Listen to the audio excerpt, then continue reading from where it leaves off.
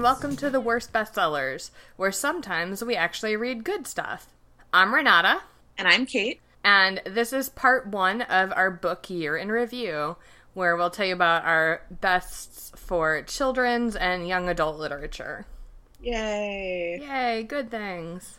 So just a reminder, we are compiling a list, each of us compiled a list of our top 5 favorite books in those categories, and our number 1 worst, quote-unquote, book of the year. For the worst book, it's a book that we did not read for the podcast, and for best as well, although I think when we recorded last year, there was no chance that any of those books were going to be our best book. But we did read a couple that we liked this year. And the other thing to keep in mind is that sometimes worst actually just means least best. If we only read decent books this year, then our worst book is not necessarily going to be that bad. Yeah, something that it could be our worst on this episode, but it's not something that's so bad it would ever make a normal episode of this podcast, for example. Yes. And then this is all very subjective. Like, it's absolutely not trying to be, like, this is the absolute best written book, like, on just sheer technical merit or whatever. Like, it was hard to come up with top 5, like, just to narrow it down to 5 books for each category. So I know for me, things definitely got moved higher up the list if I personally clicked with them for some reason that, you know, maybe to you as a reader, it would not click with you for that reason. But because I had this connection with it, I put it on my list. And the other thing to keep in mind is that these are the top 5 and number 1 worst books that we've read this year. They are not necessarily books that came out this year. In fact, I think the majority of mine did not come out this year, but just things that we're reading. You know, sometimes it's catching up on other things or reading recommendations of things that have been out for a long time. Right, because that happens. You know, I think a lot of other blogs or whatever do focus only on things that were published in that year, and that's important too, to keep up on what's new. But for us in our reading lives, we're reading some backlist stuff, and probably you are too. So if you're looking for suggestions, maybe you also missed this book that came out in 2014, and now you can hear about it again. So we might as well just jump right into it. I guess actually there's one more thing that we'll point out too, is that since I haven't read a lot of Renata's books last year, there are books that she recommended in her top 5s last year that I read this year, but I decided not to include them on my lists because, you know, for instance, we talked about the Raven Boys for like a solid half hour last year, and I read The Dream Thieves and Blue Lily Lily Blue this year, so we don't need to talk about the Raven Boys for another half hour. I mean, we do, but not on this podcast. You should just talk to us about it. Also, in terms of just kind of choosing books that I wanted to talk about, mostly if I saw that Kate had it on her list, then even if I really liked it, I skipped it in favor of giving my time to some other book. So there are some that are in Kate's list that I also really liked, but I didn't put them in my top 5 personally. So we'll go ahead and get started with our first category, which is children's and middle grade. It's actually, I think, all middle grade. Theoretically, this category would be open to picture books, I guess, but I didn't really read any of those this year because I didn't. So I will start with my number 5 pick for middle grade, which is Gone Crazy in Alabama by Rita Williams Garcia, which I realize now Kate just said we weren't repeating stuff we did last year, but fuck it, I am. You can't stop me. We did last year talk about the first 2 in this trilogy, which is One Crazy Summer and PSB 11, and this is the 3rd one. It's about the Gaither sisters, and in this one they spend a summer with relatives in Alabama, and I loved how it really shows growth in these characters that I came to love in the first 2 books, and it puts them in this whole new setting. And it's so fascinating the way this trilogy has been able to show 3 different sides of the civil rights movement and what was happening in the 60s and how it really would depend if you were growing up in New York or Oakland or Alabama. And they're great. They're all 3 great. So check them out if we didn't manage to convince you of it last year. Yeah, I also read that book this year and would co-sign Renata's recommendation. But my number 5 book is Long Lincoln by Lindsay Barraclough. There are actually a bunch of horror books on both my middle grade and young adult list because at the beginning of this year, I asked people for recommendations and then spent most of the year reading through them. So this was one of the things that people recommended. It's a book about 2 siblings, 2 sisters, whose poor and kind of crazy gambler father sends them out to the country to stay with their distant aunt after their mother is institutionalized, I believe. Another thing that I will just say right off the bat is that I read some of these a long time ago and I don't have a great memory, so bear with me. I think I said that last year too. Their great aunt is horrified by this. He did it without asking her, and she kind of keeps alluding to how problems happen when children stay in this house. She's kind of considered like a crazy witch lady by most of the town, and the girls make friends with a family of young boys who live nearby, and they're told to stay out of the swampy areas and this old church because if they don't, Long Lincoln will get them. And of course, being children, they decide to investigate those things anyway, and creepy things do in fact begin to happen. I really like this book. It was sort of there were a lot of interesting twists on it that I was not necessarily expecting. When I began it, I figured it was going to be pretty predictable, but it managed to get me in a couple places, and it was really honestly creepy. I kept thinking about some of the images throughout it after I had already put it down, so thumbs up. All right. I'm also going to, at this point, I will mention, like I mentioned last year, I don't tend to read a lot of middle grade. I read way more young adult because that's who I work with. So that's partly why I felt okay recycling a series from last year because I did not have that many middle grade books to choose from. But last year, and really in December of 2014 and then January of this year, I read a bunch of things because I did this mock Newbery committee with a few coworkers and some people from other libraries that was really fun, and it did make me read a lot more middle grade than normal. And some of those things I read after we recorded last year's podcast. So some of these I technically read in December, and I'm counting them anyway just because I hadn't had a chance to talk about them yet. And I believe that is the case with Absolutely Almost by Lisa Graff, which she has written some other books that I have not read, and I know some people were kind of comparing this to another book of hers that I hadn't read. I really liked this one. It's the story, it's just a contemporary realistic story about a boy named Albie who's very average, even below average. He has some kind of learning disability that is maybe undiagnosed, and his parents are kind of in denial about it. They just want, they think basically if he will just try harder, then he could do it. And it's from his point of view, and it so beautifully captures how hard he's trying and how you really get a sense through his eyes how unfair his parents are being. But then, especially to me as an adult reader, you could see how his parents are just not quite getting what he's trying to do. And it's just really beautifully done. It's a book. It's not one where there's a huge, exciting plot or anything necessarily. It's just really well done for this character's voice, and I think really relatable for a lot of kids. And it's just really sweet, and I really liked it, and it's Absolutely Almost by Lisa Graff. My number 4 book is The Night Gardener by Jonathan Auxier. I actually read a bunch of books that were about historical children who are sent off to go live in the country in giant houses where creepy things happen. And much like Long Lincoln, this is another one of those. Siblings are sent by their parents to work as servants in a big manor house. They're Irish, and it's the potato famine, and their family can't support them anymore. So they go off to this house, and it's really run down, and everyone who lives there, the parents and the son, are cagey and weird, and the house has grown around, or rather the house has been built around this big creepy tree. And it's not long before the girl, Molly, discovers that the tree has a knothole in it, and the knothole produces whatever you ask for. If you want money, if you want the son of the family really likes sweets, so he always tries to get candy from it. It essentially gives you whatever you want. And of course, there are sinister implications to that.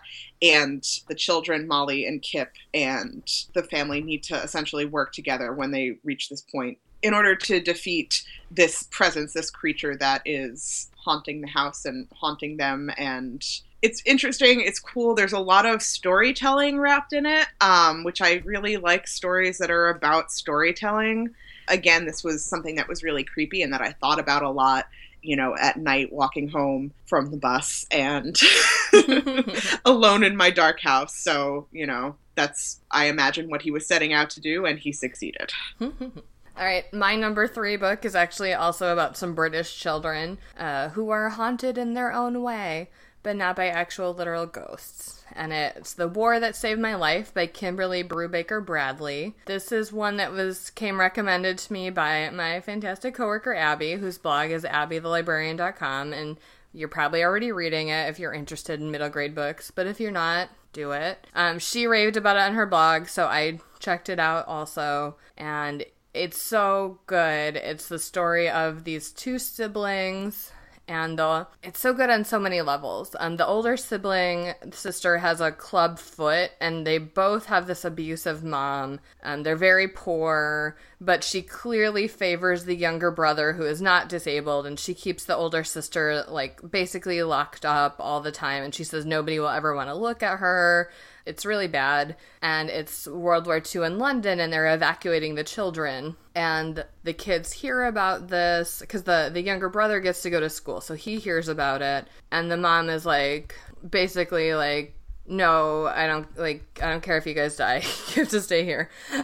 So they sneak out and escape themselves on the train, and they end up, because they weren't necessarily, on the form, they have to go with this woman who did not sign up to have children.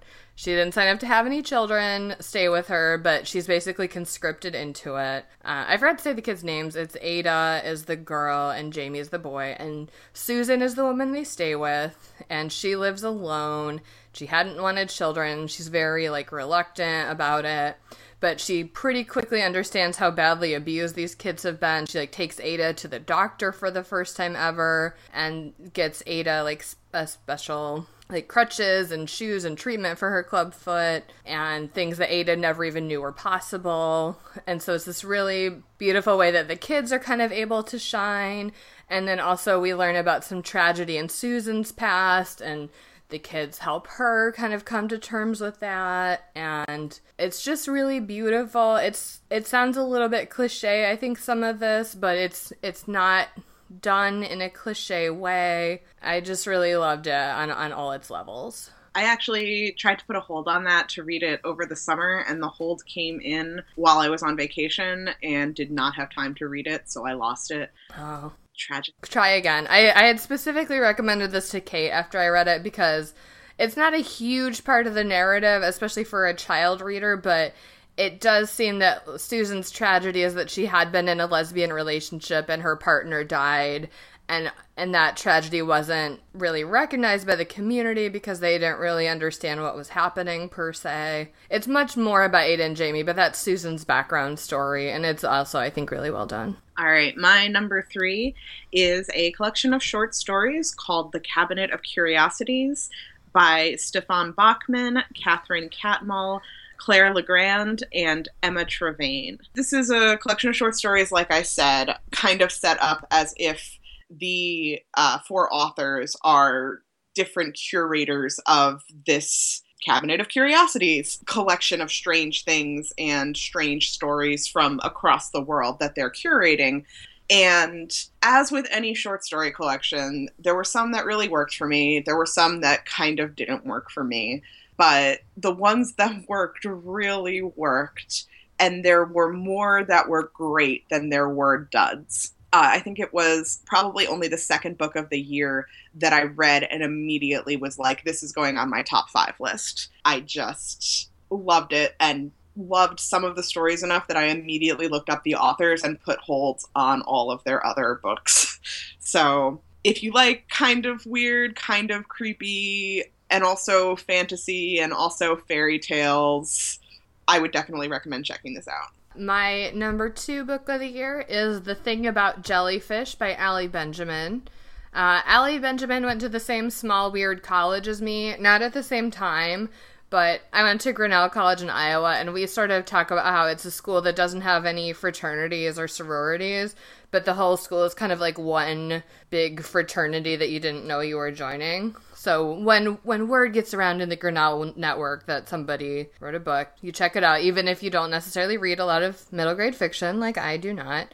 And this ended up being a National Book Award finalist for the Young Readers Award. And it's really good, and I'm not just saying that because of Grinnell pride. It is about a girl named Susie whose best friend drowned, and Susie is really having trouble coping with it, and what she's done is she's trying to research jellyfish because she's come up with this theory that the reason her friend died, Franny was her friend, was that she was stung by a jellyfish, and that's her way of kind of trying to put a reason to this sort of like senseless tragedy. And there's more going on. Also, like Susie, it's from Susie's point of view, and we don't hear this word, but it does seem like she is maybe on the Asperger's spectrum. Like you can see that other kids are teasing her for her strange behavior, even before this tragedy, and then the way that she's becoming so single-minded on this jellyfish, you can kind of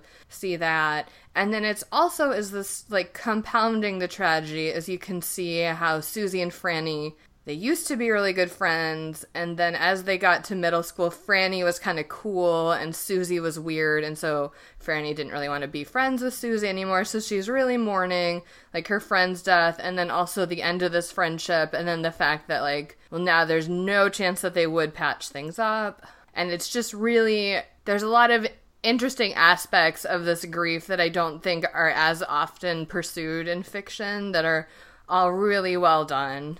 So, and as you know, I do not care for jellyfish or sea creatures, so the fact that I have forced myself to read so many things about jellyfish will let you know that this is actually really good, and you might learn some stuff about jellyfish and why you should be afraid of them, because you should be. On that note, my number 2 book of the year is actually Renata's number 1 book of the year. So I'm going to start talking about it and then sort of segue into her talking about it a little more. Yeah. And that is The Crossover by Kwame Alexander, which ended up winning the Newbery Award this year. So hooray. I first heard about this book, I think, from a friend of the podcast, Angie, had been tweeting about it, and then Renata read it and was immediately like, you need to read this book. So I looked at my library, and it was available that day as an ebook hold, so I took it out. And at first I was mad because they didn't have a Kindle version. They only had an EPUB, so I could only read it in my browser. But then I got so into it the moment I started reading it that it didn't matter, because I just sat there and read the entire thing in one sitting, and just then almost like wanted to turn back to the beginning and immediately read it again. It is a long-form narrative told through poetry, and it is about Josh Bell, who is a middle school student. He has a twin brother, and they are both really good at basketball. Josh, in particular, basketball is his life.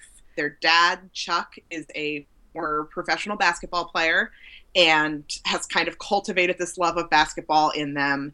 And the story kind of starts as Josh and Jordan are beginning to sort of grow apart, and Josh is beginning to realize that while basketball is his life and it's everything to him, it is not necessarily the same for Jordan anymore. And I loved this book. I actually, initially when I put together my list, I had this as my number 1 as well, but then figured if Renata was going to have it as her number 1, I would put my number 1 as my number 1, because they were sort of tied for favorite. But it's a phenomenal book with the forum and just the way that it's put together. I guess I did not necessarily intend for it to affect me so deeply, but I just cried. Yeah. This is, like I said, I did recommend it to Kate. I had heard Abby, as previously mentioned, I'd heard her book talk it a bunch, and I don't normally like sports books. I don't normally like books told in verse, but her book talk was so enthusiastic about it. And I also know that Abby doesn't normally like sports either, so I was like, okay, if she has liked it so much, probably I'll like it too. I had the same problem as Kate, actually. I hate it when publishers do this. I could do a whole podcast episode about how mad I am about publishers and their ebook rights to libraries. But anyway, I couldn't read it on my Kindle. I had to read it on my iPad, and I was mad about that. But pretty quickly, I also got really into it and just forgot to be mad about the format problems. I think one reason that I don't always like books told in verse is because I don't think... Sometimes I think it's just like, oh, yeah, sometimes kids like books in verse, so here's another one. And it doesn't necessarily feel like the story needed to be told that way. And the crossover, I think it did. I think it was so integral to Josh's character that he likes to write also, and he likes to write raps and music. And the poetry definitely has that kind of rhythm to it. And it's so good, you guys. It's so good. If you haven't already read it, just please do. Yeah, absolutely do. It's totally worth it. It's just so well done and digs so deeply into Josh's heart through what's not said as much as what is actually said on the page. And another thing that I think is good about it is that not only, like Renata said, like there are books that are told in verse that are just clearly like, well, whatever.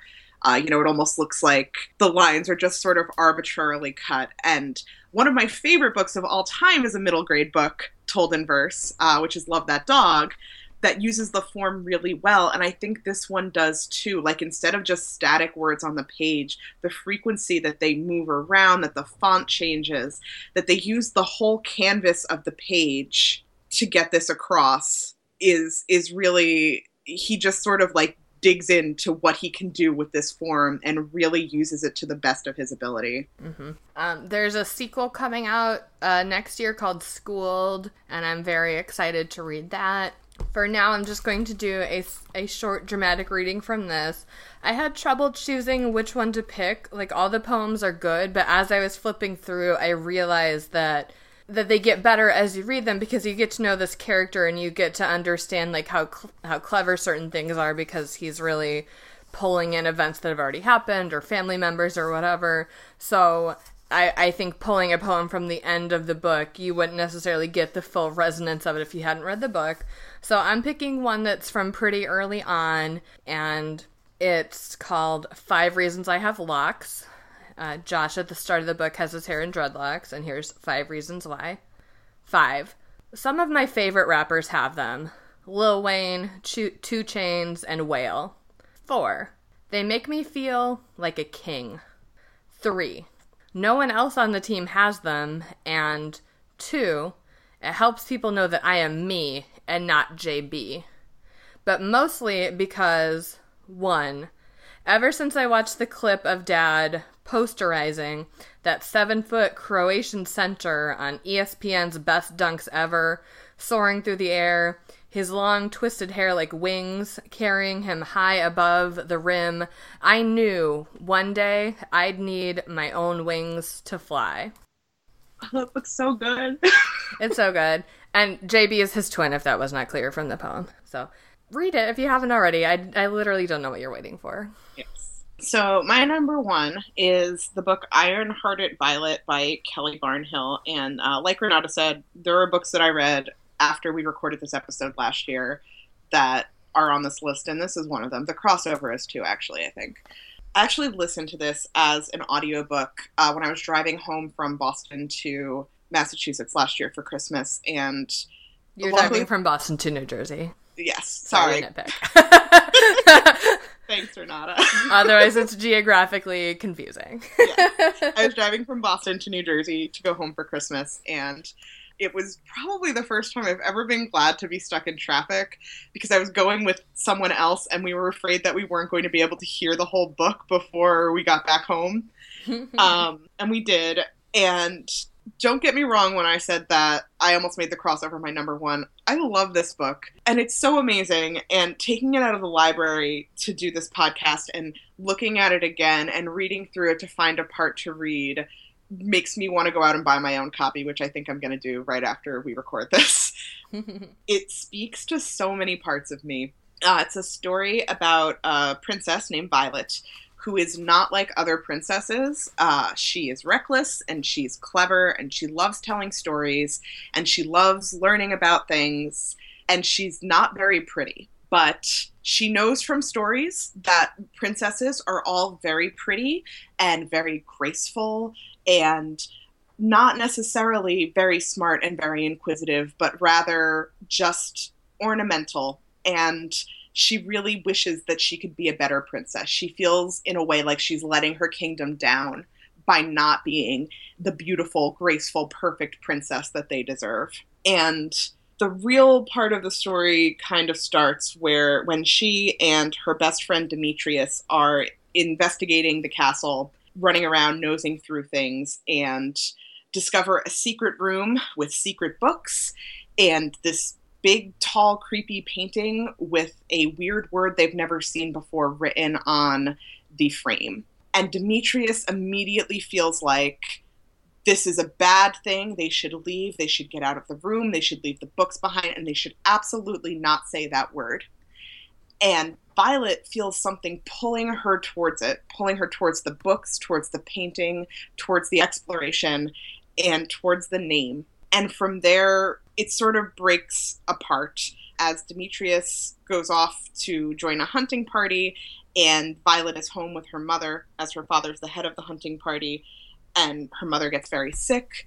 And more than ever, Violet wishes that she could be the beautiful, perfect princess that her people need, with her father gone and her mother sick. And it's so good. I'm doing a terrible job of explaining it. It sounds good. A lot of it is based in the mythology of the world. It's a big, flat world with a mirrored sky. And there's this myth that there were 13 gods, and the 12 of them decided to all make their perfect worlds, and then they sort of threw out the 13th, who was a chaos god, to keep him from messing things up, and banished him. And it's about how this story is important and how all stories are important. It's told from the point of view of the country's storyteller, the royal storyteller, who grew up with Violet and was her confidant for a long time, and ultimately, accidentally on purpose, betrays her. And it's really good. It's really tense. It's one of those things that as I was reading it, like, I was stressed out because I cared so much about these characters, and all I wanted was for everything to be okay for them. It's got dragons. It's so good. It's so good. The only thing, in fact, that I don't love about it is that, as I said, I listened to it as an audiobook, so this is the first time that I've seen the actual print book, and there are illustrations throughout it, and I feel like the illustrations don't make Violet ugly enough. She's too pretty in them. That's the only thing I would change about the whole thing. Legit. So I'm going to read a little bit about their exploration in the forbidden rooms of the castle. I'm going to try to not make it too long, so we'll see how it goes. Leaning against the wall was a painting, delicately wrought and highly detailed, that stood almost as tall as the room itself, reaching a hand's breadth below the edge of the ceiling. It was crowded with dragons, hundreds of them, each one utterly unique in body and color and jaw. Each one gesturing differently with its haunches and its shoulders, and its neck and its claws. Two things were the same on each, however. First, each dragon was chained around the base of the neck and at each hind leg, and their chains cruelly cut into their skin, which bulged and reddened with pain. Second, each dragon, despite the fierce curling of its lips, despite the baring of its glinting teeth, had curiously and utterly blank eyes. Indeed, instead of eyes, each dragon simply had a white hollow space, and the emptiness pressed against the children's very souls, almost taking their breath away. And though they wanted to, they couldn't avert their gaze. Violet reached for Demetrius's hand and held on tight. At the bottom of the painting, heaped in the very middle, was a pile of hearts. Dragon hearts. The children had no idea why they were so convinced the things were dragon hearts, but they knew all the same. Below the dragon hearts was a series of symbols similar to those on the book that was still clutched in Violet's left hand. A name, maybe? A title? There was no telling. And above, on top of the pile of dragon hearts, stood a figure. "What is that?" Demetrius whispered. "I don't know," Violet whispered back. It had 2 arms, 2 legs, and a head, but it was not human, not at all. Its head was too narrow, and its arms too long, its shoulders too sloped.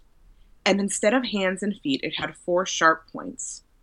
It stood on the dragon hearts, and the dragons were under its control. They knew this, and the knowing was heavy and sharp at the same time. The children held their breath. Curiously, the figure in the painting was not painted at all. It had instead been cleverly cut out up from a mirror and affixed somehow onto the canvas. A marvel, really, given the delicacy and narrowness of the arms and legs, and the sheer height of the figure itself. Instead of any identifying marks, they saw only reflections of their own grasped hands, their pressed shoulders, their blinking eyes. "Look," Violet said, pointing to the symbols at the bottom of the painting. "They're changing." And they were. Right before their eyes, the symbols wobbled and shuddered and deflated. They wriggled like snakes. They swapped places and reformed. They became rounded, then angular, then looped, then very tall. Violet and Demetrius stared at the changing script. They opened their mouths, but they could say nothing. And then, "Violet?" "I know," the princess whispered. "Is that?" Demetrius asked. "Yes," Violet said. "But how?" "I don't know," Violet said. The first symbol transmogrified into a letter that they knew, and then another, and then another. "Nib," Violet began. "No," Demetrius said, suddenly breaking into a cold sweat. "Don't say it. Please don't say it." He shook himself as though waking up from a particularly bad nightmare, and found that he could move his feet. He stepped backward, pulling Violet with him. "There's something wrong with it. Everything is wrong here. We need to leave now." Even as they stood there, the letters were growing, covering up the dragon hearts and brightening all the while. Demetrius squinted. "But," Violet began, "what could it mean?" She wondered and wondered and wondered. Why does that word seem so familiar? She thought she might die if she didn't know. And we'll end there, because otherwise I'll probably keep going for like another 20 pages. Legit. Well, sounds good. Sounds good. And now we'll cap off all these delightful books with our least favorite children's middle grade books of the year. Mine, I read this for that Mock Newberry I mentioned earlier, and I have to say pretty much everyone else at Mock Newberry loved this, and I thought that I might get into a fight about it, because I literally was like, someone explain this to me. Someone explain to me what happened in this book. And no one could. And I was like, oh, so you don't think that's a problem? And they're like, no, we liked it anyway. And I was like, I don't know. I don't understand what happened in this book. The book is Nightingale's Nest by Nikki Lofton. And it's magical realism, which I don't always like. I think partly for that reason, where, you know, if something is realistic fiction, I get it. If it's fantasy, I get it. But in this, I'm like, I don't know what I'm supposed to think literally happened in this book, and to me, that is kind of a problem. But it's the story of a boy named Little John and this girl named Gail who lives near him in his neighborhood in foster home, and Gail also lives in a tree in a nest, and when she sings, she can heal with her magical singing voice. But then there's this rich, evil man who wants to record her singing, and Little John convinces her to let him record her voice because his family's super poor and he wants the money. But then after he records Gail's voice, then her healing powers don't work anymore, and I kind of feel like maybe he molested her, but that's not literally stated, and I don't understand, and I didn't like it. But a lot of other people did, so I'm just going to put that out there, that I was in a definite minority for not liking this book. But also, none of those people could tell me what was supposed to have happened, so I don't know. Anyway, I'm just going to read a little excerpt from when Little John first encounters her magical healing voice. Which, again, it seems like it literally happens, but then also sometimes it seems like she doesn't literally have any powers. And Also, she maybe can turn into a bird, and maybe she is a bird, but maybe she's not. Fuck this. It's how I feel about this. Anyway. Here, she said, you're hurt. Shut your eyes and let me sing you better. It was cute, I thought. She wanted to sing me a song to make me feel better. I hadn't even asked her yet about singing for the Emperor, but I could wait a few minutes. Humor her. I heard the Emperor's back door open, way off on the other side of the fence. Was he going in or coming out? I wasn't quite tall enough to see that far over. Go ahead, then, I said, and shut my eyes. The first notes that came out were sad, almost cries. I squeezed my eyes shut even tighter as I realized she wasn't singing birdsong now. It was just as high, but the notes were more purposeful, more meaningful, it seemed like. She still didn't use words, but the melody was the thing. Her voice sailed and looped like a swallow, up and over the sadness that had lodged in my throat, around my heart, loosening the tightness there, too, and even down my arms and into my hands. My fingers tingled for a moment. I cracked my eyes open when I heard the flutter of wings.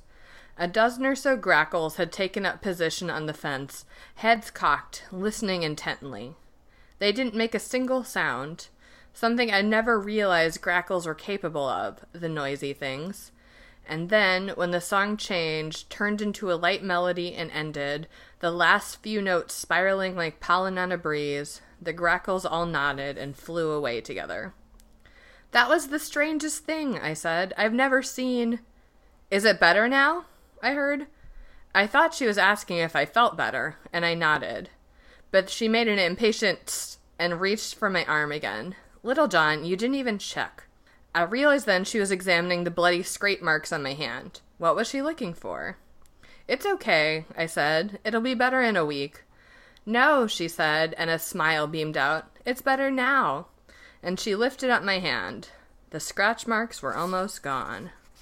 Anyway, I don't have anything else to say about Nightingale's Nest. So interestingly enough, the premise of that book sounds kind of similar to the premise of one of the short stories in Cabinet of Curiosities, which was my number 3 book, if you remember, except much better. So if you want to read that story done better, or that conceit used better and funnier and more interesting based on Renata's description, I would definitely check out Cabinet of Curiosities. I believe that story was by Claire Legrand, because that was the first story that I read that I put the book down to go look up that author and put holds on all the rest of her books.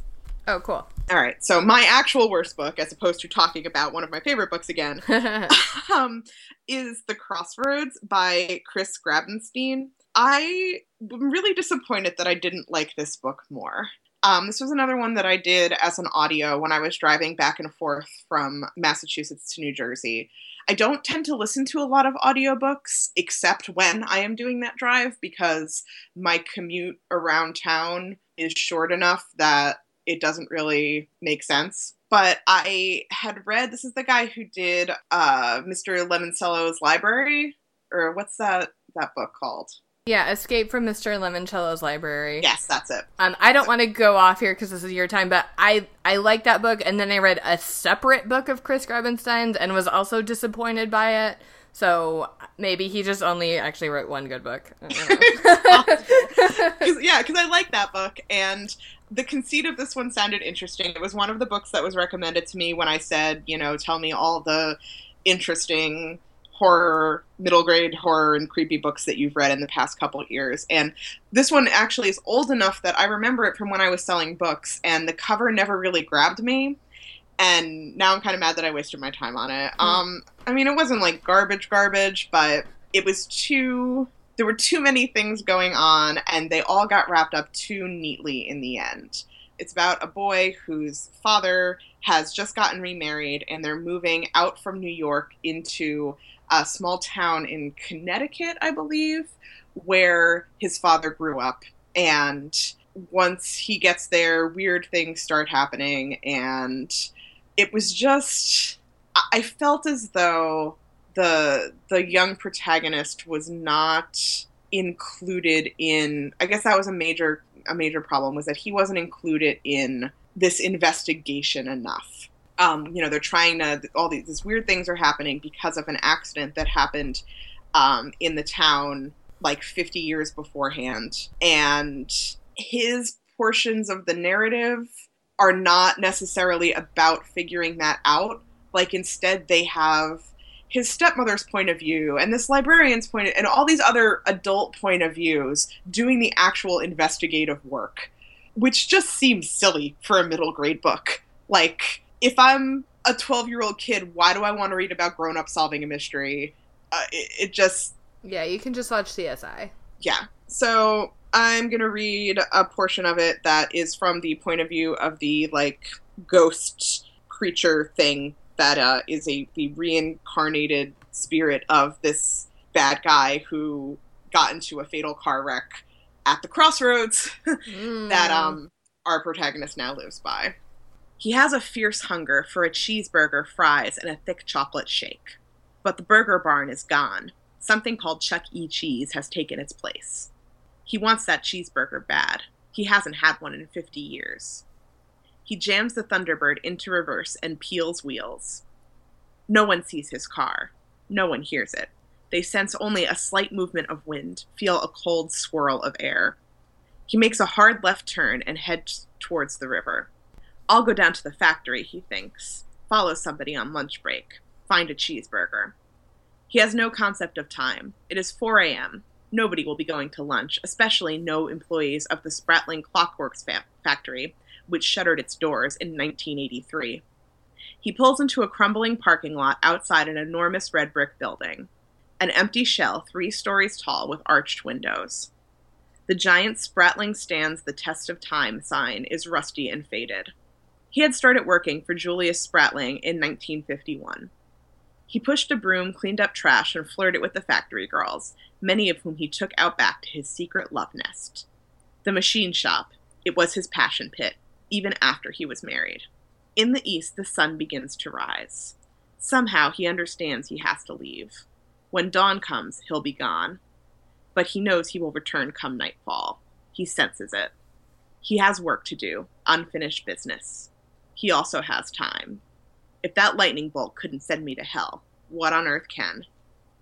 Yeah, so it made me really want french fries and a milkshake. I mean, yeah, most things make me want french fries, though. Yeah, it just... And also, it was one of those books that, like, ended 15 times, where, like, you think everybody's safe and everything's okay, but wait! Except it did that, like, 6 times, and by the end, I was home, and I couldn't believe there were still 45 minutes of the book left. So my parents weren't home, so I just sat in their kitchen, like, hate listening to the end of this book. Well, alright. So, those were our picks for children's and middle grade. Keeping in mind all our caveats, not necessarily from this year, not necessarily objectively the best or worst. Feel free to tweet at us if you have opinions, as people do on the internet. And now we'll move on to our top 5 and bottom 1 picks for young adult literature. I'll start this one. My number 5 favorite book this year was Proxy by Alex London.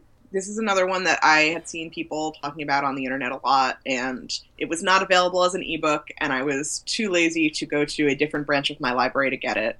And then it was available as an ebook, so I read it. Yay! It's a dystopian sci-fi story that follows the protagonist, Sid, who he's 16, and he is of the lower class, which means that he lives in, like, this kind of gross lower city with, like, total poverty, total, dystopian, you guys know. Everyone's read a million of these books. And he is a proxy for an upper-class boy named Knox. And what that means is that whenever Knox does something wrong, Sid is brought in and punished on his behalf. So it's sort of like a futuristic version of the Whipping Boy. Knox goes out on a joyride one night and kills a young girl. And because he's charged with vehicular manslaughter and that comes with a prison sentence, that means that Sid has to go to a work camp where he will probably die, even though he is very close to being able to buy his freedom, essentially. So Knox was injured in the accident, and he's given a blood transfusion from Sid as well. And Sid basically decides that he is not going to go to prison. He is going to escape and, get a new identity, run away, find something else. And as this all starts to converge, he ends up at a party that Knox is actually at. He kidnaps Knox to use as leverage. And when they go to Knox's house, they find out that this is a much bigger conspiracy than they thought, including the accident that he thought happened but did not actually happen. And they decide that together they're going to set off and try and figure out what's going on and, bring about revolution to the whole world. Cool. I'm trying to think of how to say this. I'm kind of over dystopias personally. I'm of the opinion that really people should write what they want to write. Just because I don't like to read about them doesn't mean that people should write fewer of them or that there's too many or whatever. But I personally am not necessarily interested in reading them anymore. But this book was really gripping. It did some interesting things with the characters and the scope of the dystopia that I hadn't necessarily seen done before in any of these books. The characters were all really engaging. Even Knox, who's like kind of an asshole, he figures out pretty quickly that Sid is gay. I can't remember if Sid outright says it or he just figures it out and tries to use that to his advantage by flirting with him. And he's just a shithead, but he's somehow weirdly endearing despite it, as he sort of grows a self-awareness and grows into himself and discovers that he does genuinely want to be friends with Sid. So it's really good. You should read it. Cool. I haven't read that, but I probably from the same people as you. I've had that recommended before, so maybe one day I will read it. But this year I did not. But I did read The Carnival at Bray by Jessie Ann Foley, which I loved. I had a really hard time picking a top 5 YA this year. I really wish we could have had 10, but then this podcast would be too long. So, Carnival at Bray is my number 5. This has a lot of things that I think are often done poorly in YA. I think right now we have a lot of historical fiction that's set in the 80s and 90s, and it's just because that's when authors now were teens, and I don't think that is and also because then they don't have to do cell phones, I think a lot of the time that's really why something happens to be set in the 80s, and I don't think it's always very successful. But this is set in the early 90s, and I think that time period is crucial to this particular story, which is of a girl named Maggie who her family has moved from Chicago to Ireland, and it's very hard for her, and her uncle has just died.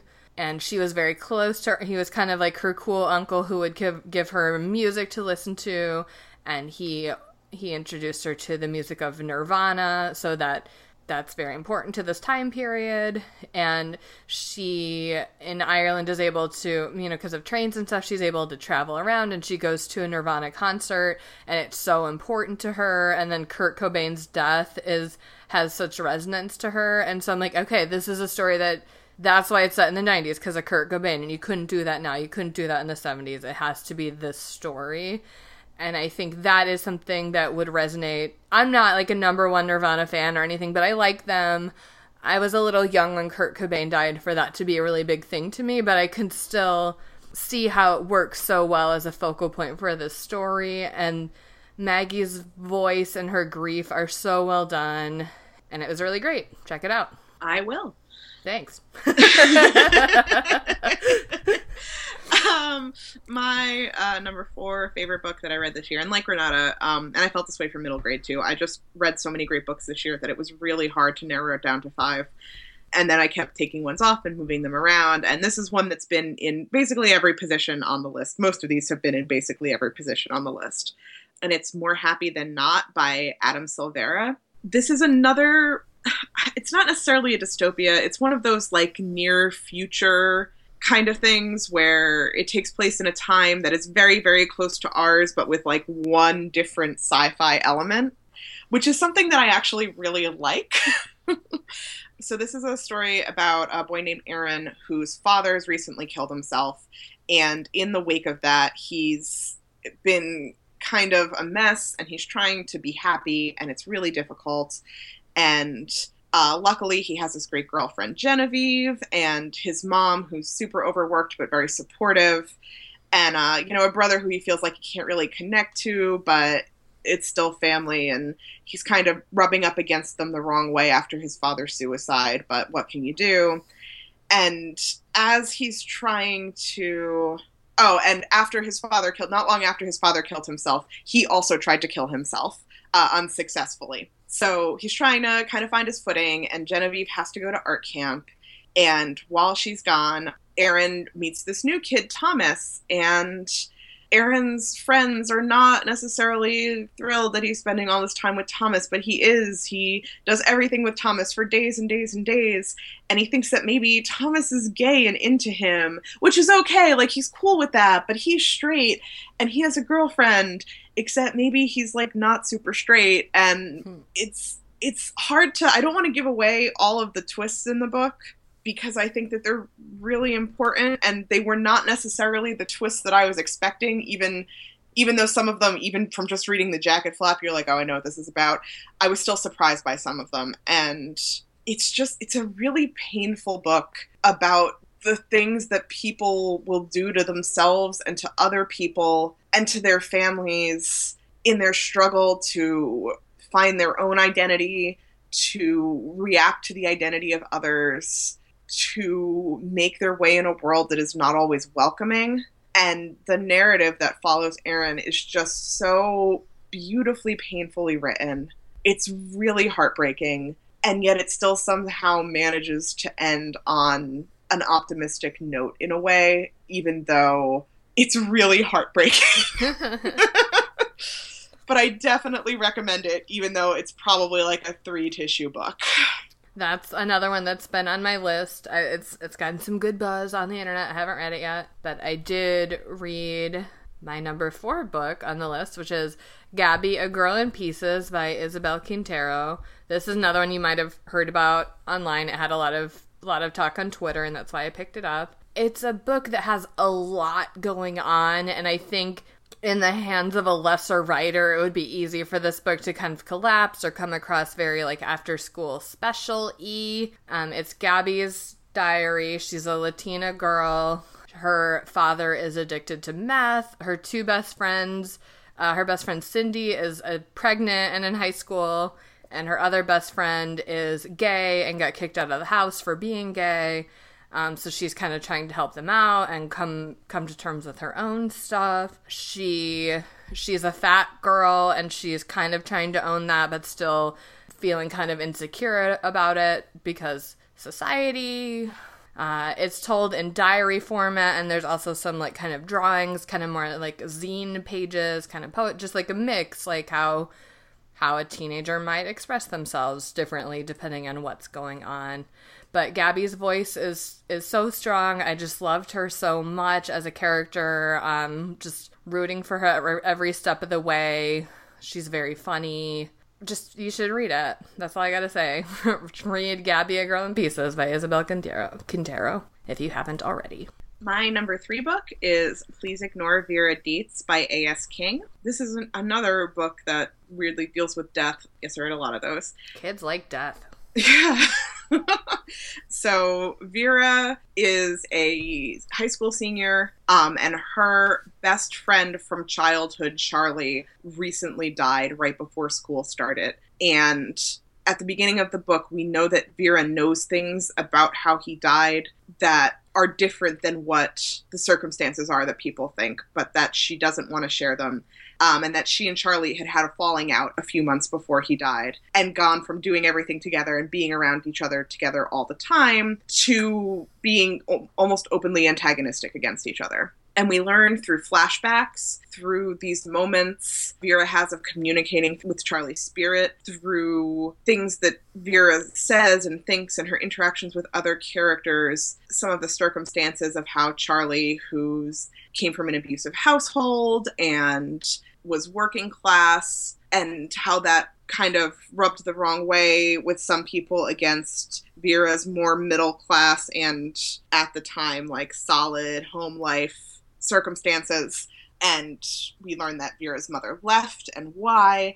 and how Vera is essentially become a functioning alcoholic in order to get through the day and get through her job delivering pizzas, and how all of her history with Charlie sort of built up around each other and intertwined with itself so much that it didn't necessarily directly lead to the circumstances of his death, but, you know, how it got there and how it was their relationship that sort of set Charlie on this path. It was really good. I'm doing a terrible job of explaining it. It's told in... I read this before, and I also really liked it. One thing that's really unique about it is the way that the narrative is so split among Vera and her dad, and even, like, inanimate objects. Yeah, there's a lot of, like...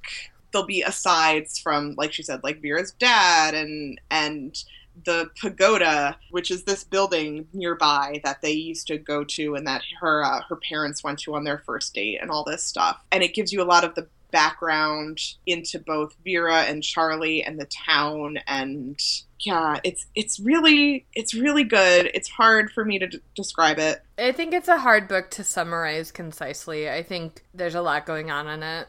Yeah, and it's, you know, again, one of those things where I don't want to give away, like, all of the twists and turns in all of these books, but for something like this where we start out with the protagonist knowing so much more than we do, it's hard to describe why it's so good without telling you what happens in it.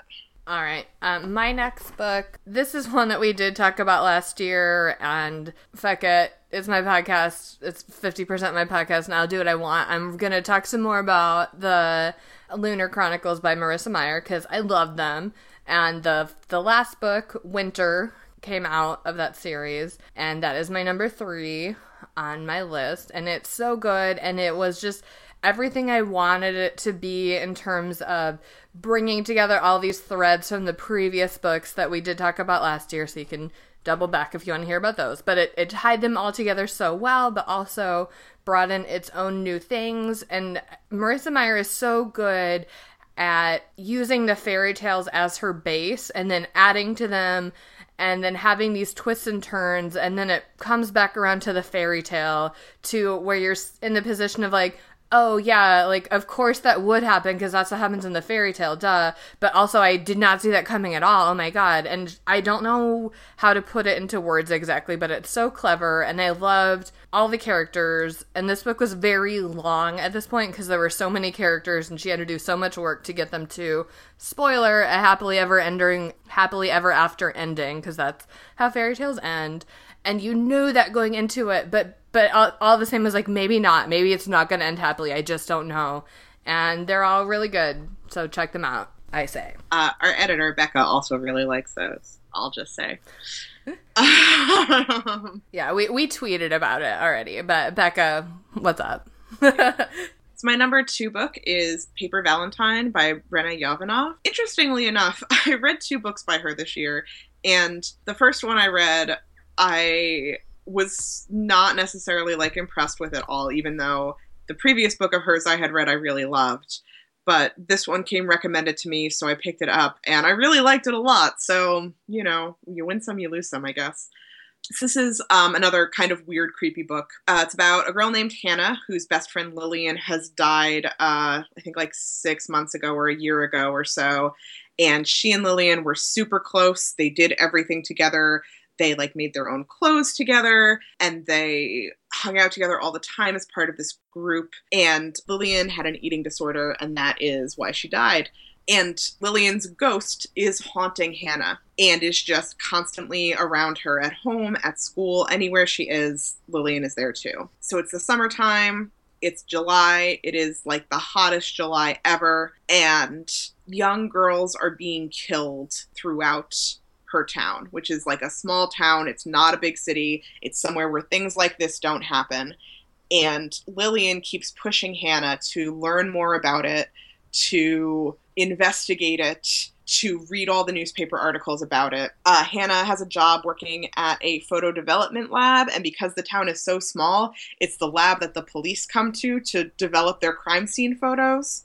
So she has access to all of this evidence, and she decides, like, that she kind of has to do it. She has to put everything she knows together to try and help solve this case while she can. And, you know, in the meantime, she's dealing with her attraction to a boy from the wrong side of the tracks and all these other things going on in her life. And it was just really good. It was very engaging. And I liked that the author went that extra step. I really hate, which we'll get to when I talk about my worst book of the year, stories where it becomes just ludicrous that the teens or the kids aren't telling grown-ups, which I know is hard because when you're writing a YA book or a middle grade book, you need your main characters to be self-sufficient. You can't have them running to the adults at every turn. So you need to be able to craft the plot in such a way that it makes sense that they don't run to the police the first time something terrible happens, you know? And I feel like she did a really good job of walking that line of having Hannah actually go to the police at some point, but that doesn't necessarily save the day, and that, you know, there's more that needs to happen. And it really worked really well for me. So I recommend it if you like creepy things or mysteries or creepy mysteries. Cool. My number 2 book on my list, this is a tough battle for number 1 spot. This could easily have been my favorite book of the year, but I'm calling it second favorite. Dumplin' by Julie Murphy, which, again, I know I saw a lot of people tweeting about, a lot of people in the land of library Twitter, which is a bubble that I'm in, has been very well read. I don't know how many people outside of that bubble are reading it or what, but it's so good. You should all read it. It's about a 16-year-old girl named Willow Dean who lives in a small town in Texas, and her mother is in charge of the local beauty pageant, and she, you know, she's very focused on on the pageant and these sort of more like traditional, basically what you think of when you think of a pageant mom. And Willow Dean is very kind of not interested in that. And also she is fat. She's a fat girl, and she knows that that's not who the pageants are for. And she knows that, you know, her mom is only interested in these kind of like more conventionally pretty girls who are doing the pageant. But she's not necessarily, like, it's a sore spot for her, but she's not like, oh, if I were skinny, like, then my mom would love me more. She's just kind of like, well, fuck you, mom. But more complicated than that. But so she's a very well-rounded character. She has her own romance. She has a complicated relationship also with the memory of her beloved aunt who died before the start of this book, and her aunt was extremely obese and died basically from complications related to that. And so her mom is also kind of like, look, I don't want you to die like your aunt did. And there's a lot going on with weight in this book in a much more complicated way than happens, I would say, usually in fiction. And then meanwhile, Willow Dean decides that she is going to enter the pageant just looking the way that she is, and she inspires some other kind of misfit girls to also join the pageant and show off like their own talents or what makes them beautiful. It's the kind of thing that, as I'm describing it, maybe it sounds a little like cliche or Disney Channel movie, but it's so funny, and it so combines different elements of these characters that it feels very fleshed out, and it's so great. And Gabby, A Girl in Pieces also had this to some extent, where it's a book about a fat girl, and it doesn't end with her losing the weight and then feeling good about herself, which tends to be the YA narrative for fat girls. So that's Dumplin'. Check it out. Everyone I know who's read that has raved about it, and it's definitely on my list. Yay. All right, my number 1 book of the year is Simon versus the Homo Sapien Agenda by Becky Albertalli. I really love this book.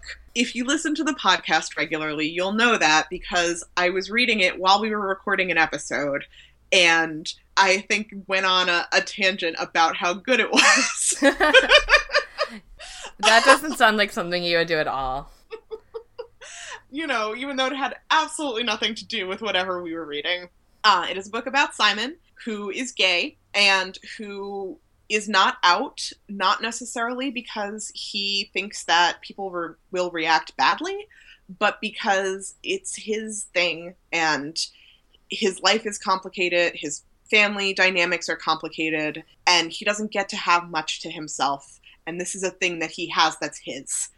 And He's afraid that if he tells people, it's not that they'll necessarily think less of him, but their idea of him will change and they'll make a big deal out of it, and he doesn't want that. He's carrying on a secret romance correspondence with a boy in his school who he does not know. They communicate via email with pseudonyms, and their emails kind of pepper the text back and forth, and he is obviously starting to develop a crush on this boy Blue and eventually falling in love with him. And all of these other things are happening at the same time within his friends group, within the school itself, and one of them is that he forgets to log out of his secret email account for the emails that he exchanges with Blue one day, and a boy in his class finds out that he's gay, and essentially blackmails Simon into getting him a date with one of Simon's friends, a pretty new girl named Abby.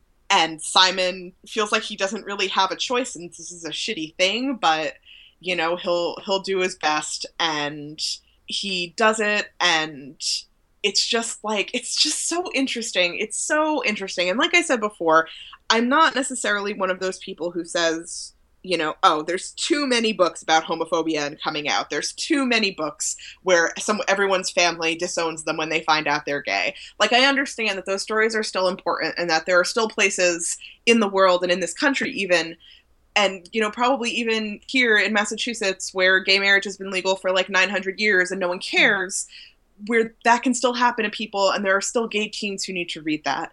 But I really like that this book is out there, and it exists as an alternative narrative to why someone might not want to come out. There's a really interesting discussion of microaggressions throughout the book without necessarily calling them microaggressions, where Simon kind of reacts to people making jokes, especially his father, about gayness, not necessarily in a homophobic way, but in kind of like a jokey, uncomfortable way, which, if any of you were reading this and you're queer, you know exactly what I'm talking about. Then there's similar things that happen with some assumptions that Simon makes about who Blue actually is. And it's just, Simon's complicated. He makes mistakes, and it's not easy, but everything works out for a happy ending, and Blue ends up being someone awesome, and I just really liked it. I really liked the portrayal of these issues in a new way. I really liked how it delved into the reality of, people, there's all this problematic discussion around the idea of coming out and how you have to come out, like, because you need to be a role model for other people who are too scared to come out of the closet, and you need to be yourself. And sometimes there's reasons why you don't want to. Sometimes you can be 100% comfortable with who you are and what you are and who you want to date, and just not want to deal with all of the blowback, or keep that to yourselves, and that's fine. You do you. It's okay. Mm-hmm. It was just really great. And it was really funny. It was a lot of fun. It's great. You should read it. And I'm going to read you a little bit of it right now. This is Simon coming out to his family when he finally decides his hand is forced in some ways to come out to his family, but he decides to go through with it. By 9, everyone's awake and the coffee's on, and we're having cookies for breakfast. Alice and Nora are reading stuff on their phones. I pour myself a mug of coffee and add an avalanche of sugar. My mom watches me stir. I didn't know you drink coffee. Okay, this. She does this every freaking time, both of them. They put me in a box, and every time I try to nudge the lid open, they slam it back down. It's like nothing about me is allowed to change. Well, I do. Okay, she says, putting her hands up like, whoa there, buck. That's fine, Cy. It's just different. I'm just trying to keep up with you. If she thinks me drinking coffee is big news, it's going to be quite a fucking morning. We turn to the pile of presents. Blue told me that in his family, presents are opened one at a time, and that all the cousins and everyone else just sit and watch each other do it. And then after a few rounds of that, they stop for a while and have lunch or something. It's just so civilized. It takes them all afternoon to clear out the Christmas tree. Not so with the Spires. Alice works her way underneath the tree in a crouch position and starts passing bags and boxes down the line, and everyone talks at once.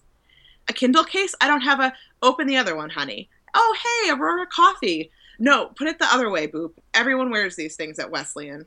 In 20 minutes, it's like a freaking paper source exploded all over the living room.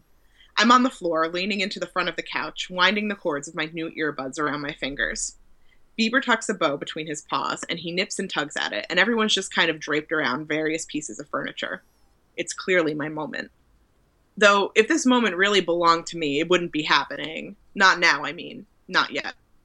Hey, I want to talk to you guys about something. I try to sound casual, but my voice is froggy. Nora looks at me and gives me a tiny, quick smile, and my stomach sort of flips. What's up? Says my mom, sitting up straight. I don't know how people do this, how Blue did this. 2 words. 2 freaking words, and I'm not the same Simon anymore. My hand is over my mouth, and I stare straight ahead. I don't know why I thought this would be easy. I know what this is, says my dad. Let me guess. You're gay. You got someone pregnant. You're pregnant. Dad, stop it, says Alice. I close my eyes. I'm pregnant, I say. I thought so, kid, says my dad. You're glowing. I look him in the eye. Really, though, I'm gay. 2 words. Everyone is quiet for a moment. And then my mom says, honey, thank you for telling us. And then Alice says, whoa, bub, good for you. And then my dad says, gay, huh? And then my mom says, so talk me through this. It's one of her favorite psychologist lines. I look at her and shrug. We're proud of you, she adds.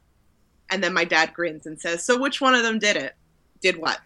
Turned you off women. Was it the one with the eyebrows, the eye makeup, or the overbite? Dad, that's so offensive, says Alice. What? I'm just lightening the mood. Simon knows we love him. Your heterosexist comments aren't lightening the mood. I mean, I guess it's about what I expected. My mom's asking me about my feelings, Dad's turning it into a joke, Alex is getting political, and Nora's keeping her mouth shut. You could say there's a kind of comfort in predictability, and my family is pretty goddamn predictable. But I'm so exhausted and unhappy right now. I thought it would feel like a weight had been lifted, but it's just like everything else this week. Strange and off-kilter and surreal. So that's it. It's a delight to read. It's yes. Delightful. I read it. I also really enjoyed it this year, but didn't put it in my top 5, but still really enjoyed it. And now I guess I'll move on to my top choice of the year, which is Carry On by Rainbow Rowell. And I know a lot of people, myself included, really loved her book Fangirl, about, among other things, a girl who writes a lot of fan fiction about the character Simon Snow, who is functionally Harry Potter. And this is the book that Rainbow Rowell wrote about Simon Snow. And I was excited when she announced that she would do this, but also maybe a little bit skeptical because, we already have Harry Potter, so what are you doing here?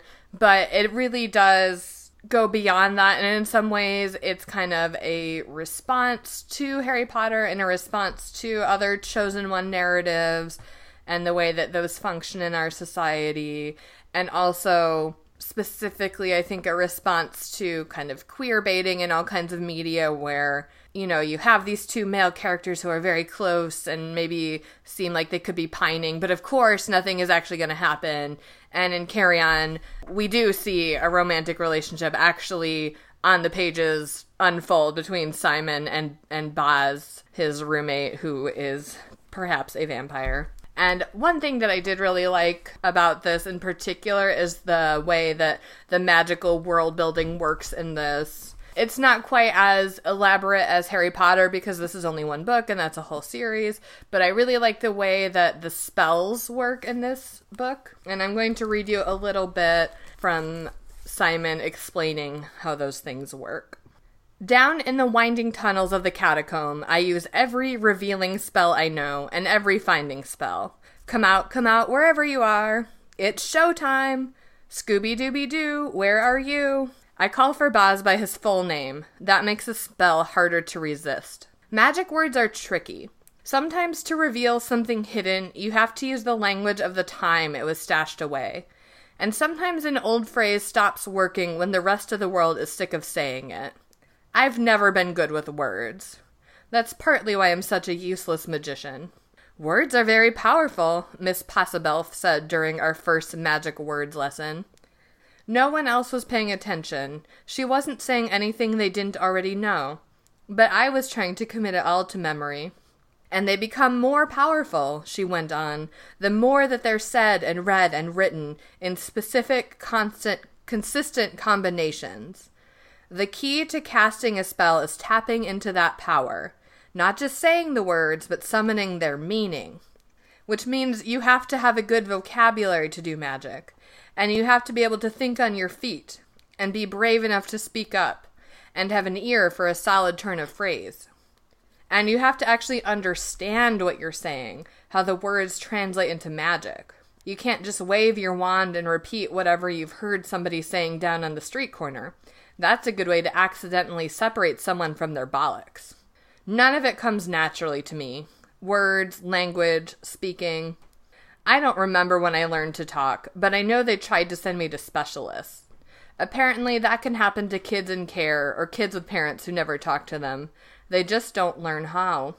I used to see a counselor and a speech therapist. Use your words, Simon. I got so bloody sick of hearing that. It was so much easier to just take what I wanted instead of asking for it. Or thump whoever was hurting me, even if they thumped me right back. I barely spoke the first month I was at Watford. It was easy not to. No one else around here shuts up. So, yeah, it's just a really cool way of thinking out magic and words, and there's a little bit of, one of the other wizards can cast spells in Spanish, and those use a totally different sets of phrase. It's just really fun to think about, and I liked it. I'm on the hold list for that, predictably. It's a mile long. Yeah. Well, I think you'll dig it. Yeah, I even put myself on the physical copy hold, now that I take the bus by the library every day. Nice. See, my problem with taking physical library books out is that bringing them back becomes a problem. Since most of my librarying is done over the internet, my library is very well funded by my paychecks. Let's put it that way. Anyway, so now it's time for my worst young adult book this year. Which is Panic by Lauren Oliver. And if you'll remember from last year, Lauren Oliver wrote one of my favorite books of last year. And I generally really like her books. This was another one that I took out as an audiobook to listen to when I was going down to Jersey.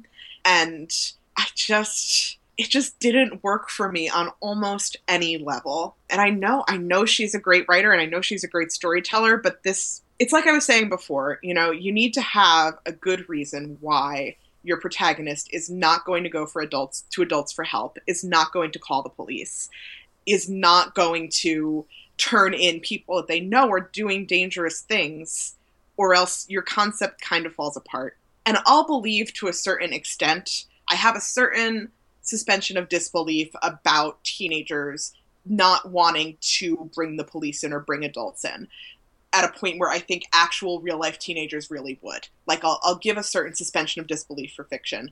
But this blew it out of the water by, like, a third of the way through this book, when people literally are dying and they're still not going to the police. Yeah. I lost my ability to believe that this was something that was going to work. So the book is about a game played in this very small town called Panic.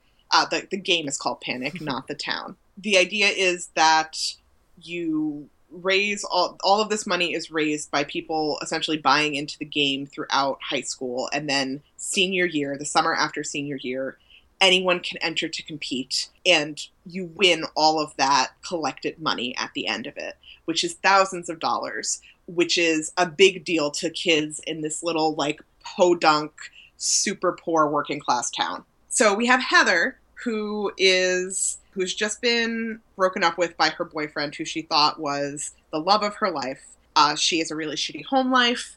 She's trying to protect her little sister from her drug addict mother, and decides at the very last minute that she's going to participate this year. Her friend Nat, who is beautiful and charming and is the object of everyone's affection, is also playing and has been planning to play for a long time. And then our other main character is Dodge, who his sister was the runner-up a couple years beforehand, but the last challenge in the game put her in a car accident, and she now has to use a wheelchair. And he is determined to get back at the kid who did that to her by taking out that kid's brother. So the object of Panic is that the judges, who are these mysterious people, no one knows who they are, come up with these risky, dangerous, frequently life-threatening, and totally illegal challenges of strength and bravery and things like that. And as people fail the challenges, they get kicked out of the game until there's only one person left. So already I walked into this thinking like, okay, this sounds like maybe it's not necessarily a concept that can go on for as long as this book is. And it turns out I was right. By like a third of the way through, people have literally died and they still refuse to go to the police. Things keep getting more bizarre and more just like off the wall. It just, I could not believe any of this would actually happen. And this is supposed to be a realistic novel. And it just did not work for me. And yeah. That's basically it. I co-sign that. It seems like it could be a cool concept, but it's like a dystopia, but set in our world, and there wasn't enough to make me buy into it. Yeah. So I'm going to read a little bit of it that it was kind of like one of the tipping points for me, which is after a person has literally died in a fire that was started as part of the game, their little group of people, Heather and Nat and Dodge and Heather's friend Bishop, who is not participating in the game, are all getting together to talk about what to do next. Heather didn't wait for Nat to speak, although Nat had called the meeting. "I'm out," she said. "I'm not playing anymore." "We have to wait for Dodge," Nat said. "I don't have to wait for anyone," Heather said. She was annoyed by Nat's calm. She was blinking happily, sleepily in the sun, as though nothing had happened. "I'm not playing anymore. It's simple as that." "It's sick," Bishop said fiercely. "Sick. Anyone in their right minds." "The judges aren't in their right minds, though, are they?" Nat said, turning to him. "I mean, they can't be. You heard about Zev." "That wasn't—" Bishop abruptly stopped speaking, shaking his head. "I, for one, don't plan on losing my chance at $67,000, Nat said, still with that infuriating calm. Then she shook her head. "It isn't right to start without Dodge." "Why?" Heather fired back. "Why are you so worried about Dodge? I made a deal with you, remember?" Nat looked away, and then Heather knew. A bitter taste rushed into her throat. "You made a deal with him, too," she said. "You lied to me." "No." Nat looked at her, eyes wide, pleading. "No, Heather, I never planned on cutting him in." "What are you guys talking about?" Bishop asked. "What do you mean, cutting him in?" "Stay out of it, Bishop," Heather said. "I'm in," he said. He dragged a hand through his hair, and in that instant, Heather felt that they would never get back to normal, making fun of Bishop's hair, loading it with gel, and twisting it to make it stick straight up. "I'm in it. You're at my house, remember?" "This isn't a game anymore," Heather said. "Everything was spiraling out of control. Don't you get it? Someone's dead." Jesus. Bishop sat down heavily, rubbing his eyes, as though Heather saying the words made them real. "Why did you play, Heather?" Nat stood up when Bishop sat down. Her arms were crossed, and she made little clicking noises with her tongue. Rhythmic. A pattern. "If you didn't want the risk, if you couldn't handle it, why did you play? Because Matt stupid Hepley dumped you? Because he was sick of getting blueballed by his girlfriend?" Heather lost his breath. She was conscious of air going out her at once, escaping in a short hiss. Bishop spoke up sharply. "Nat." Even Natalie looked surprised and immediately guilty. "I'm sorry," she said quickly, avoiding Heather's eyes. "I didn't mean..." Yeah, I'm going to just stop there. Yeah, meh. But her other books are really good, though. Yeah, you should definitely read her other books. Can't win them all. I don't know. She's written way more good books in her life than I have, but... Yes. And way more good books than bad books. This is probably the first one by her that I've read that I've been like, nope. Yeah. Sad. My worst book is Alice in Zombieland by Gina Showalter. This is one I would not have picked up. You know I don't like zombies, I don't like horror, but at my library we do a Reading Wildly book club where we all have to read a different genre every month, and so I had to read a horror book, and I mistakenly, based on the title and cover of this book, thought that it might have something to do with Alice in Wonderland, which I like. Spoiler, it does not. Like, the character's name is Alice, and she sees a cloud that looks like a white rabbit, but there's nothing else that's like Alice in Wonderland. So there's that. And then also, this just feels like it's a lot of kind of cliches about like YA literature and romance, and I know Gina Showalter writes a lot of adult romance also, and so I kind of wonder if this is maybe aimed more at adults who like YA romance or something. I don't know. But this girl named Alice, her parents and sister die in a car accident that was also a zombie attack, but she at the time doesn't know it was a zombie attack. Because it turns out that zombies are actually more like ghosts, and most people can't see zombies, but now that she's had this near-death experience, she can see them. And also there's some kids at her school who are all super hot, obviously, and they also hunt zombies, so she kind of has to learn from them what's going on. And the hottest of all the zombie hunting boys, she and him have this connection where only the first time they see each other each day, they both have this intense vision of themselves. And a lot of the time it's a vision of themselves kissing, and sometimes it's a vision of them fighting zombies together. And it turns out they're sort of having visions of things that they will do in the future, and they start hooking up and also fighting zombies. And the whole thing is like so infuriatingly stupid. And I'm going to read you a little bit of explanation about how these zombies work, which, again, I'm not a zombie expert. I don't like them, but this is not zombies. And I'm offended that you would put zombie in your title. Here's what they are. This is a scene between Alice, aka Allie, and the hot boy. His name is Cole, but I don't care. So he is explaining things to her. So he says, just like there are rules in this natural realm, there are rules in the spirit realm. We've learned that whatever we speak while in spirit form happens, good or bad, as long as it doesn't violate someone's free will, and as long as we believe it. So if you say something like, this zombie is killing me, and you're convinced that he is, in fact, killing you, he absolutely will succeed in killing you, and there will be nothing more you can do to stop him. After everything I'd seen, I shouldn't doubt him, but that was just a little too out there. So we just speak, and boom, it happens? Yes. Sometimes it takes time, but yes. His hand tightened on my knee. Trust me on that until I can prove it, okay? Rather than telling him he'd have to do a lot to convince me, I nodded. Good. Any other questions? How cute. Of course I had more questions. How did you kill them? What was that light in your hand? That was a purified fire. The zombies disintegrate when they come into prolonged contact with it. Prolonged seemed to only take a few seconds. You were out of it, so time wasn't registering properly.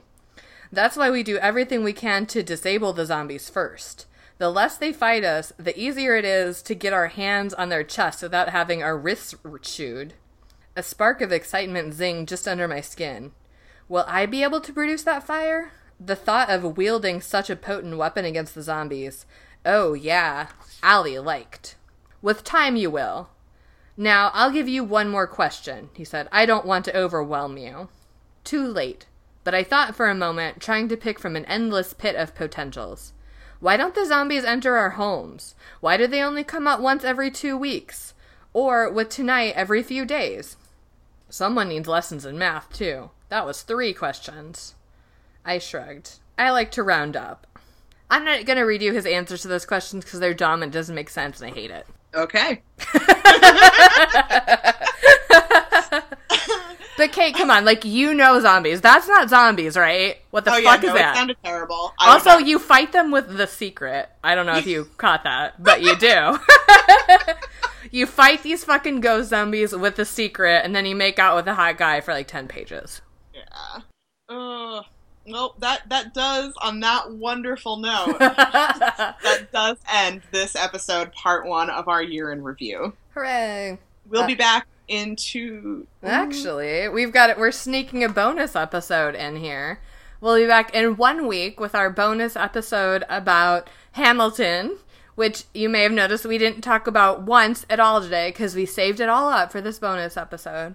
My gosh, you're right. This is like the first episode forever. Yeah, we did it's a special bestseller episode where we talk about Reader's Advisory for Hamilton, a little bit about the musical, and we play some fun games with historical figures. You're going to want to check it out. That's right. or you're sick of us talking to Hamilton and you'll skip it and just wait for, in 2 weeks, we'll be back with part 2 of our best of the year, which will be our adult and graphic novel comics picks for the year. In the meantime, you can follow me on Twitter at 14across. You can follow me at Renata Snacks. You can follow the podcast at Worst Bestseller with no S. You can like us on Facebook, Worst Bestseller spelled normally. You can subscribe to us on iTunes and Stitcher. And if you do, please rate and review us. When you rate and review us, it pops us up on the charts and makes it easier for other people to discover our podcast. I know that you'll do it because I'm using The Secret to make it happen. And also fighting zombies with it, I guess. Thanks for listening, everybody. I hope you've enjoyed our choices for the year. Feel free to tweet at us with your approval or disapproval, as I know the internet loves to do about any sort of top choices list situation. And we'll be back next time. Yay! Bye! Bye!